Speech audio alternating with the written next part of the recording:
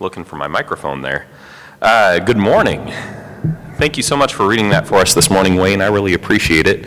As Kyle said, we've been going through the parables of Jesus, and some of the parables seem to key up with one another a little bit better than other parables. If you remember last week, Kyle spent some time talking about the parable that comes just before this, as a matter of fact. It all takes place. Jesus tells two parables in a single setting.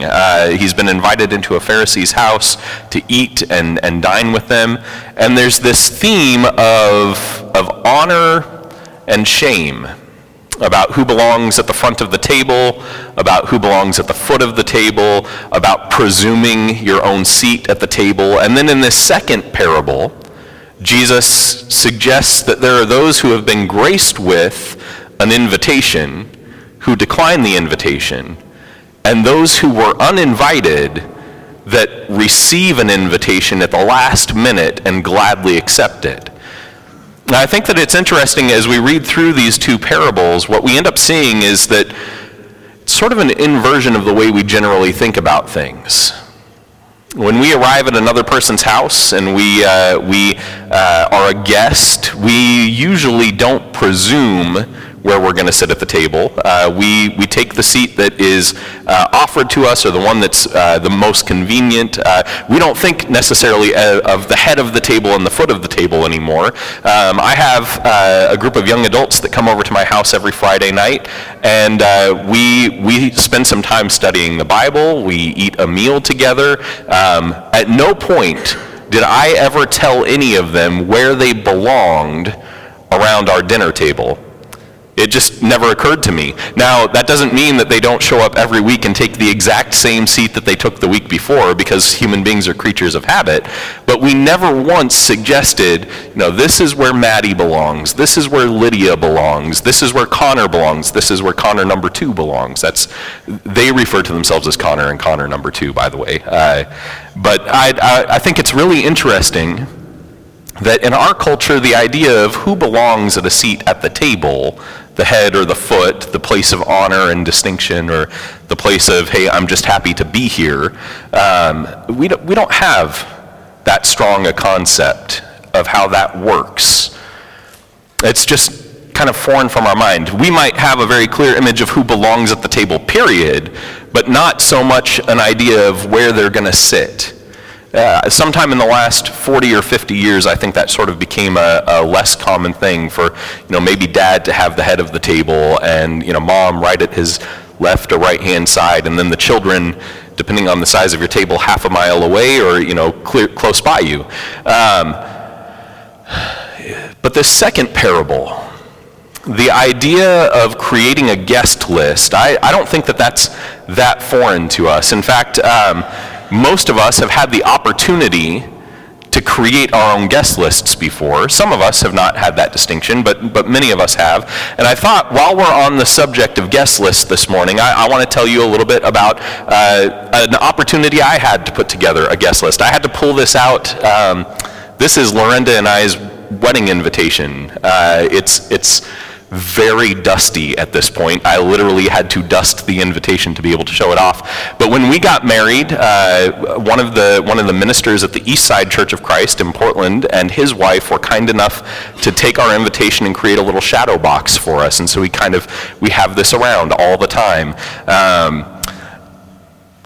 When we sent these out, we put a lot of thought into who we'd send them to.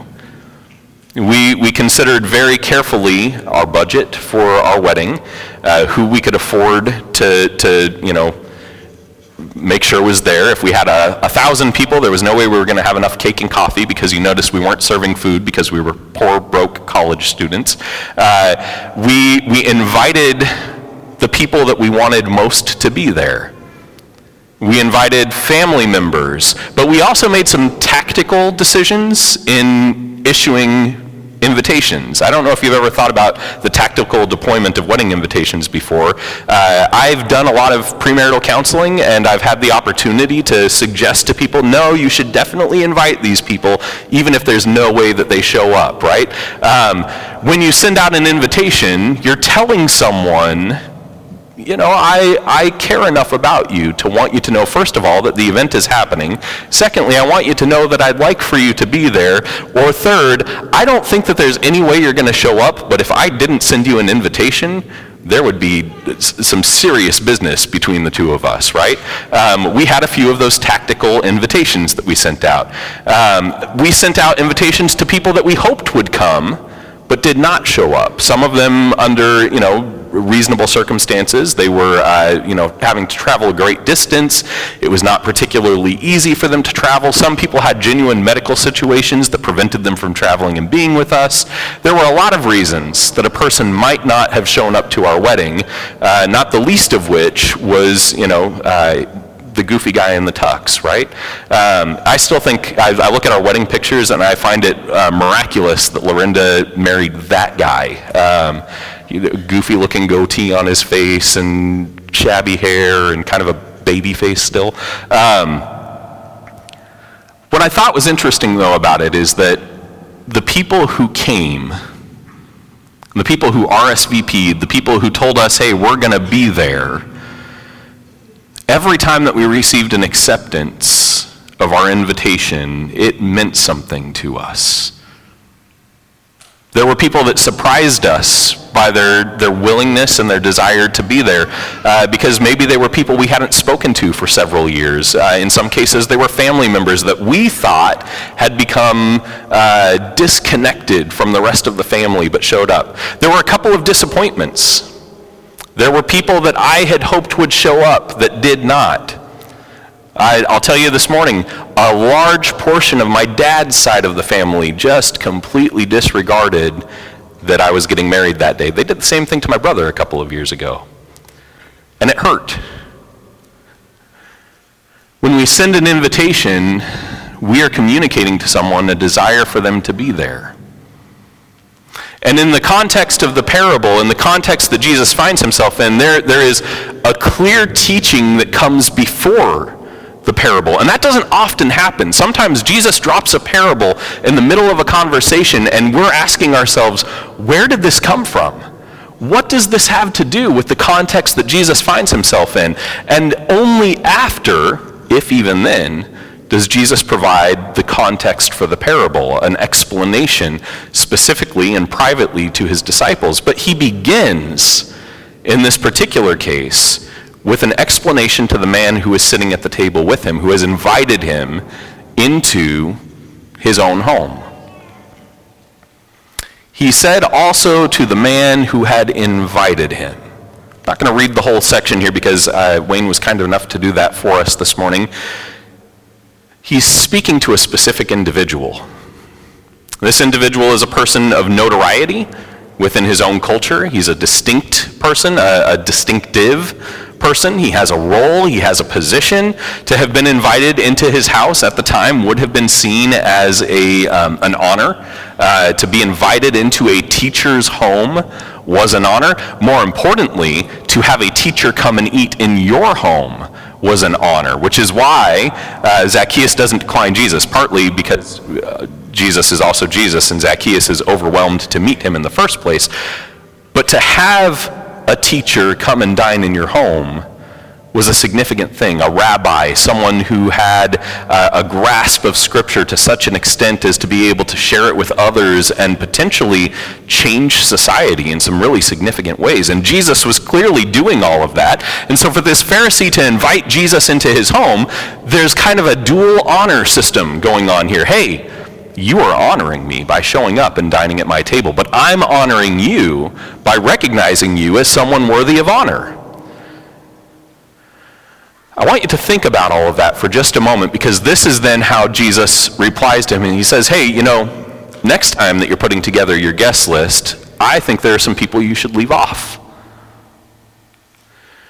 When you give a dinner or a banquet, do not invite your friends. Jesus is sitting at this man's table, and he's accepted the invitation, and he tells him, by the way, don't invite your friends. I kind of, thinking about it this week, is Jesus saying, don't assume that we've got that kind of relationship this morning?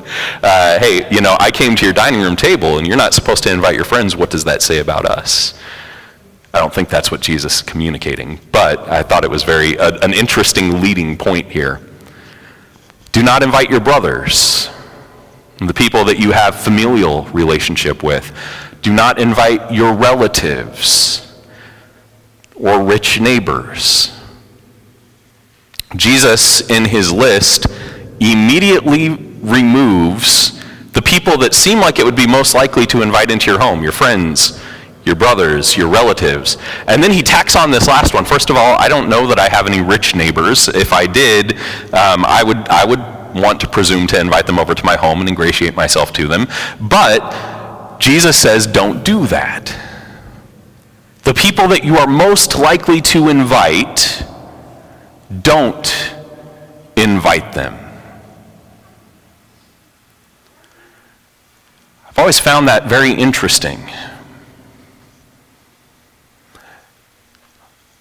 The people that I would want to invite are the people that Jesus begins by saying, don't extend the invitation to them. I've struggled a long time with how specifically to apply that. We're gonna kind of come back around to that here in just a minute. But with the negative assertion, Jesus then moves to the positive assertion. But when you give a feast, invite the poor. Invite the crippled. Invite the lame. Invite the blind. It's interesting to me because, again, I would never intentionally exclude any of these people from my guest list, but they would not, I wouldn't necessarily construct a guest list by saying, well, who are the poor people I know? Who are the blind people I know? Who are the lame people I know? Who are the crippled people I know? That's not necessarily how I construct my list. It's like sitting down and, I was about to say inviting just the Giants fans in my life to come to my house. I might actually do that if we're going to watch a baseball game together because I don't want you rooting for the other team, right? But when we put together our guest list, we usually don't get this specific in the kinds of people we're going to invite. We have specific people we plan to invite, but not kinds of people we might invite. The first group of people they're relationally based, right? Your neighbors who are wealthy, your brothers, your relatives, your friends. That's a relational list, and that's usually how we start by building our list of guests. But Jesus begins with specific innate qualities in a human being that they might possess that put them at a disadvantage. The poor, the crippled, the lame, the blind. These are descriptors of people, not relational descriptors. This is their situation in life, not their relationship to you. And usually our invitations are based on the relationship we already possess with the person. And Jesus is suggesting, I think, that we need to construct our list starting with those who have the greatest need, not with those that we are the fondest of. And I think that that's probably the thing I've struggled with understanding the most about this particular section of Scripture, this passage that Jesus has this interaction with this man, and he says, look, I want you to build your guest list based on those that need the feeding, not based on those that you think you're going to have the best time with. That's not how I plan a party. I don't know if anyone here has ever said, all right, I want to celebrate. I want to hold a banquet. I've got a lot of reason to celebrate. I've got superfluous stuff in my life, and I'd like to share it with other people. And what I'm going to do is I'm going to put together a guest list of people I don't really know, but I'm going to go find myself some blind, crippled, poor people and invite them into my home to celebrate whatever is going on in my life. Has anyone ever done that before?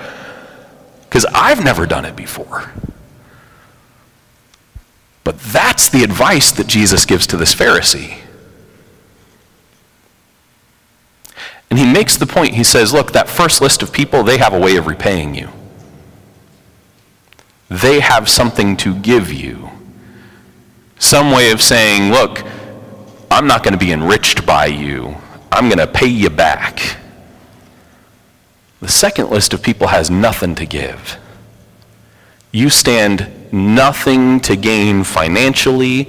You stand nothing to gain from a position of honor and shame within our culture. All you have is the opportunity to bless someone who has not.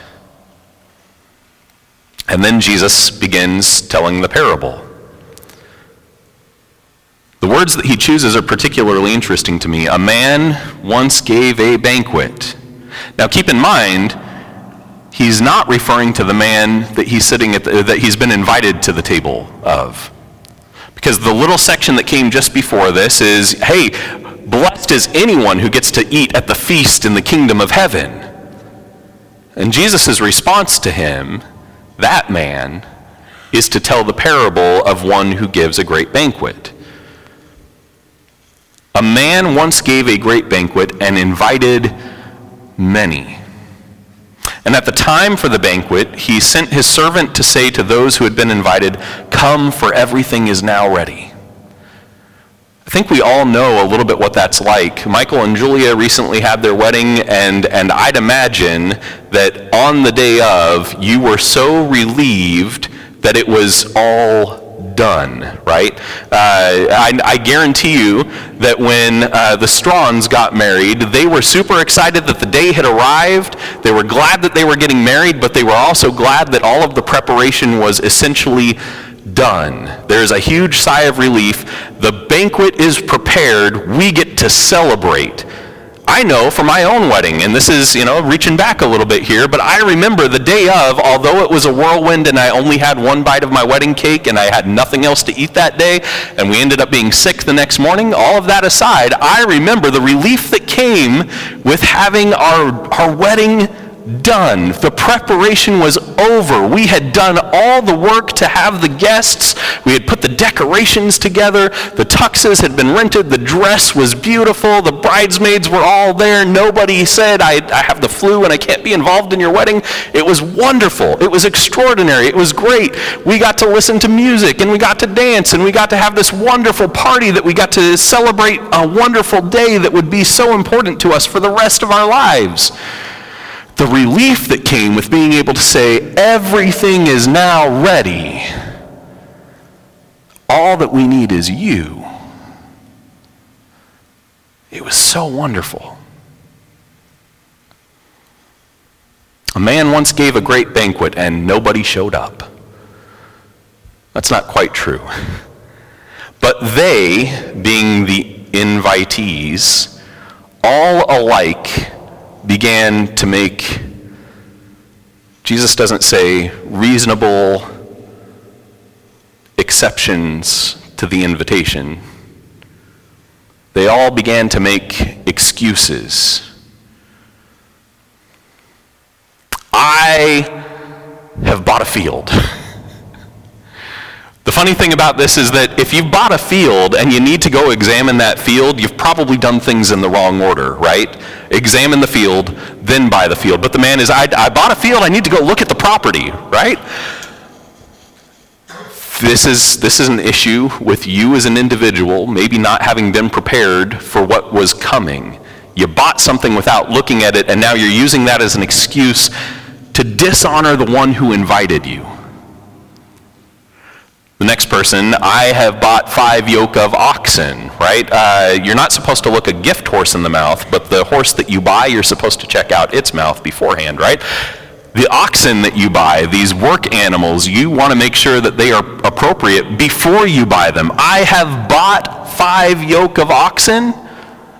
Okay, so did you not consider the condition of those oxen before you purchased them, and only now you're thinking to do this? These are lousy excuses, and I think Jesus has intentionally chosen lousy excuses here. The next one is a little bit more, maybe we can relate to it. I have married a wife. Okay, that's a pretty reasonable excuse. If you just got married, you're probably going to be a little bit busy. You've got a honeymoon to go on, and husbandly duties that you're going to see to, and a house that you need to tend to, and all these things. But don't you think you can stop for an evening to come to the banquet, to the feast? Wouldn't your wife like to be able to come and celebrate along with you? Jesus is maybe suggesting here that he wasn't given a +1. I don't know. But this man doesn't feel as though he can come to the banquet because he doesn't have the freedom to do so because he's married now. They're poor excuses. I think if we look at them for any length of time, we can kind of shoot them down a little bit. Clearly, the invitation was sent ahead of time.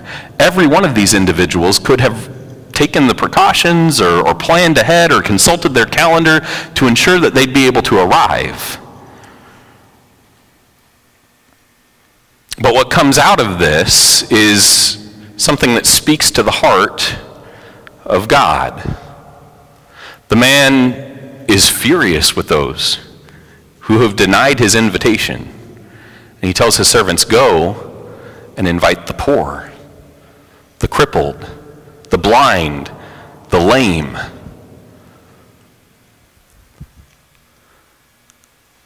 But there's still more room. I dare say, that's like a colloquialism I don't think I usually use. I dare say, this second list of people is a larger list of people than the first list of people probably was. If you look, there are 3 examples of people declining the invitation. They all make the excuse, I have something better to do, something else that I need to attend to. I've found myself overcommitted and I just can't be there. There's 3 of them. Now there might be a whole range of other excuses a person could give, but it doesn't seem like this particular list of invitees was that extensive. But here what we end up seeing is go invite this broad stroke, the poor, the crippled, the blind, the lame. Invite them in. And the servants reply, but there's still more room. The first list was not so large that it would have filled the room to begin with. Maybe the host always intended to fill these seats with more than the people he had initially invited. It doesn't say that outright. I don't want to speculate too much, but I want to be really clear here. There's something going on where there is going to be enough room regardless of who accepts the invitation. But there's still more room. And then the master tells them this: go out to the highways and hedges and compel people to come in, that my house may be filled. For I tell you, none of those men who were invited shall taste my banquet. Go out to the highways and the hedges. To us, that's a very strange statement, although we have a song in our songbooks that's this song specifically, I'll be waiting for my Lord. It's also an O Brother, Where Art Thou, although it's I'll be working for my Lord. I actually prefer working for my Lord rather than just waiting for my Lord. We can do both at the same time. This phrase, the highways and the hedges, seems pretty, I don't even know the right word for it. It doesn't seem all that controversial to us. But the highways and the hedges are the dangerous places. They're where the thieves wait. They're where the robbers hide. They're the places where the unwanted are waiting to pounce. This is where the criminals are found. Because the civilized people, they're all in the cities, but between the cities, it's a dangerous place to hide. In fact, if you think about it, the other parable that Jesus tells involving a highway is the story of the Good Samaritan. And what happens to the man in that story on the highway?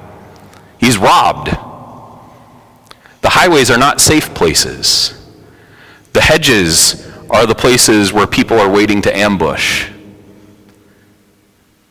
For Israelites, the idea of the highways and the hedges involved the foreigners,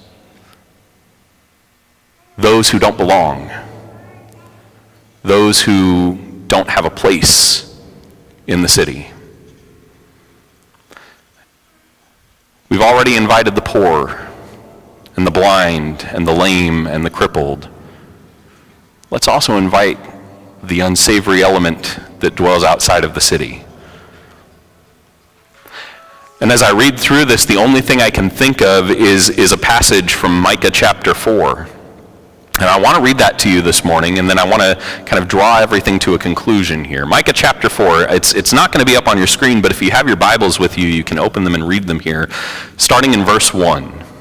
This is the reason that the book of Micah is high on my list of favorites. It's the reason I named my son Micah. This particular passage right here, to me, is the story of God's redemptive work for all of humanity, his work toward the redemption of the nations. This is God speaking to Israel saying, this is what I have longed to do through you, and you have fought against me in this happening, but you can't fight against me forever.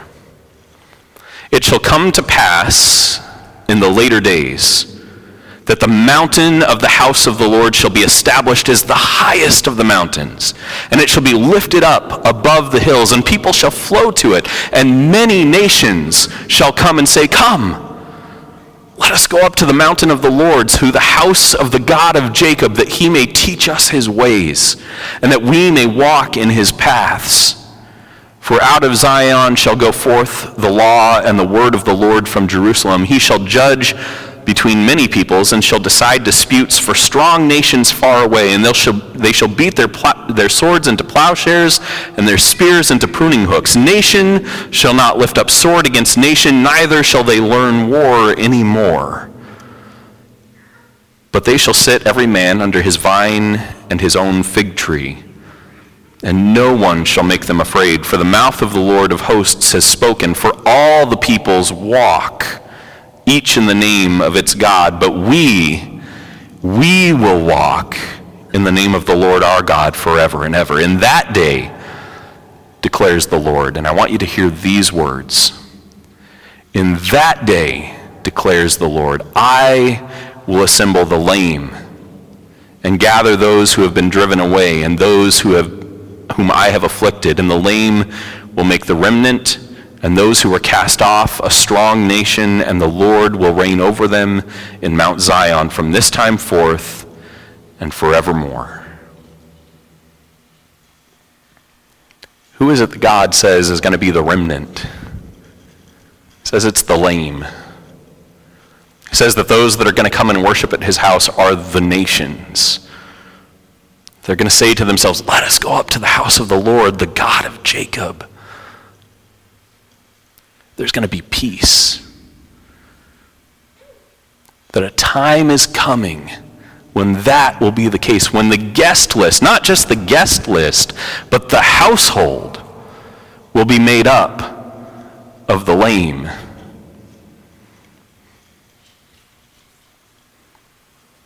And the Lord will reign over them in Mount Zion from this time forth and forevermore. The book of Micah dwells a lot on the idea that the Israelite people have struggled to accept what it is that God has offered to them. They make an awful lot of excuses about why they can't do the things that God has commanded, why they can't love mercifully those who are in an impoverished state, why it is that they have failed to do as God desires. But ultimately, God says that's the way it's worked for you, but I will still triumph because there are those far off, those that you have neglected, that I will fill my table with. This morning I want to encourage you to consider your guest list. Who is it that belongs in your household? Who is it that belongs at the Newburgh Church of Christ? Who is it that belongs to the church, God's kingdom, his household? And if it's the people that are the most likely to be your guest list, your brothers, your relatives, your rich neighbor, it might be time to change your guest list. Doesn't mean that God doesn't want those people to come and be a part of what it is that we are as the church. But who's going to actually receive the message of the good news of the invitation that God has offered to them? Sometimes I think we're aiming for a group of people that have a lot of opportunities to make excuses about why they just can't attend the banquet. In Deuteronomy, God tells the Israelite people, I'm about to give you a land that's filled with houses you didn't build, and vineyards you didn't plant, and olive trees you didn't grow yourselves, and you will be joyful in them, and you will celebrate, and you will eat to your full. And then just a couple chapters later he says, but there will come a time when you're living in those houses and eating from those fields and filling your stomachs that you will forget me. You'll forget the one that even invited you into the banquet. And at that time, I will cast you out. But I won't forget you. I'll bring you back. We're going to study that this summer, actually. We're going to go through the book of Deuteronomy, so I won't spend more time preaching on that. In fact, I'm about to wrap us up. But I want to tell you this morning that God has constantly and continually told people sometimes when we get too comfortable, we don't have time for his invitation. And the people who are probably most likely to accept the invitation are those who are the least comfortable in this world. Maybe that means we should make ourselves a little less comfortable. Maybe it means that we should find those who are already uncomfortable, and we should be extending the invitation to them to sit around God's table. That's all I have for us this morning. I want to tell you, though, if you are someone who finds yourself uncomfortable in this world, God is extending his invitation to you. You are someone that God wants to honor by bringing you to his table. He wants to put you at the front of the table even. Don't presume that seat for yourself, but let God bring you to the front of the table. If you are someone who is very comfortable, it might be time to make yourself uncomfortable in some pretty significant ways so that you might actually feel as though, hey, I don't have it all together.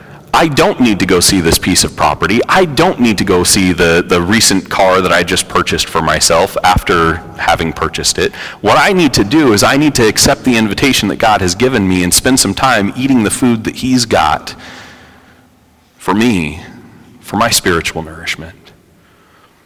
Whatever it is that you need this morning, I want to walk alongside you in that. Our elders want to walk alongside you in that. We want to bless and encourage you to help you understand how you can sit at the table of God, how you can find yourself a guest in a household that you really probably don't belong in, but the host is happy to have you there.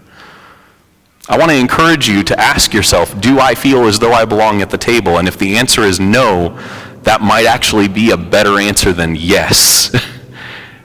To presume that we belong at the table means that maybe we're a little too comfortable and we feel like it's an invitation we can shirk. Let's pray. Our Father in heaven, we are sometimes just too comfortable in this world. And we find ourselves distracted and entertained by the possessions, the positions, the entertainment that is all around us.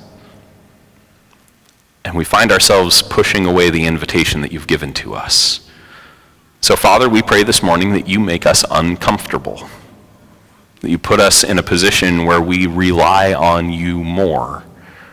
We rely on ourselves less, that we can be less distracted by our monetary wealth, and we can be more entranced by the invitation to the banquet table. And Father, we pray that we rearrange our expectations, that we rethink our list of who belongs and who doesn't, not because you would reject anyone who would come to the banquet, but because, Father, there is always more room. We pray this morning that we would find so many who need a place to sit, and that we would bring them to the table together. It's all this that we pray in Jesus' name. Amen. I'm going to ask you to stand as we continue our worship this morning.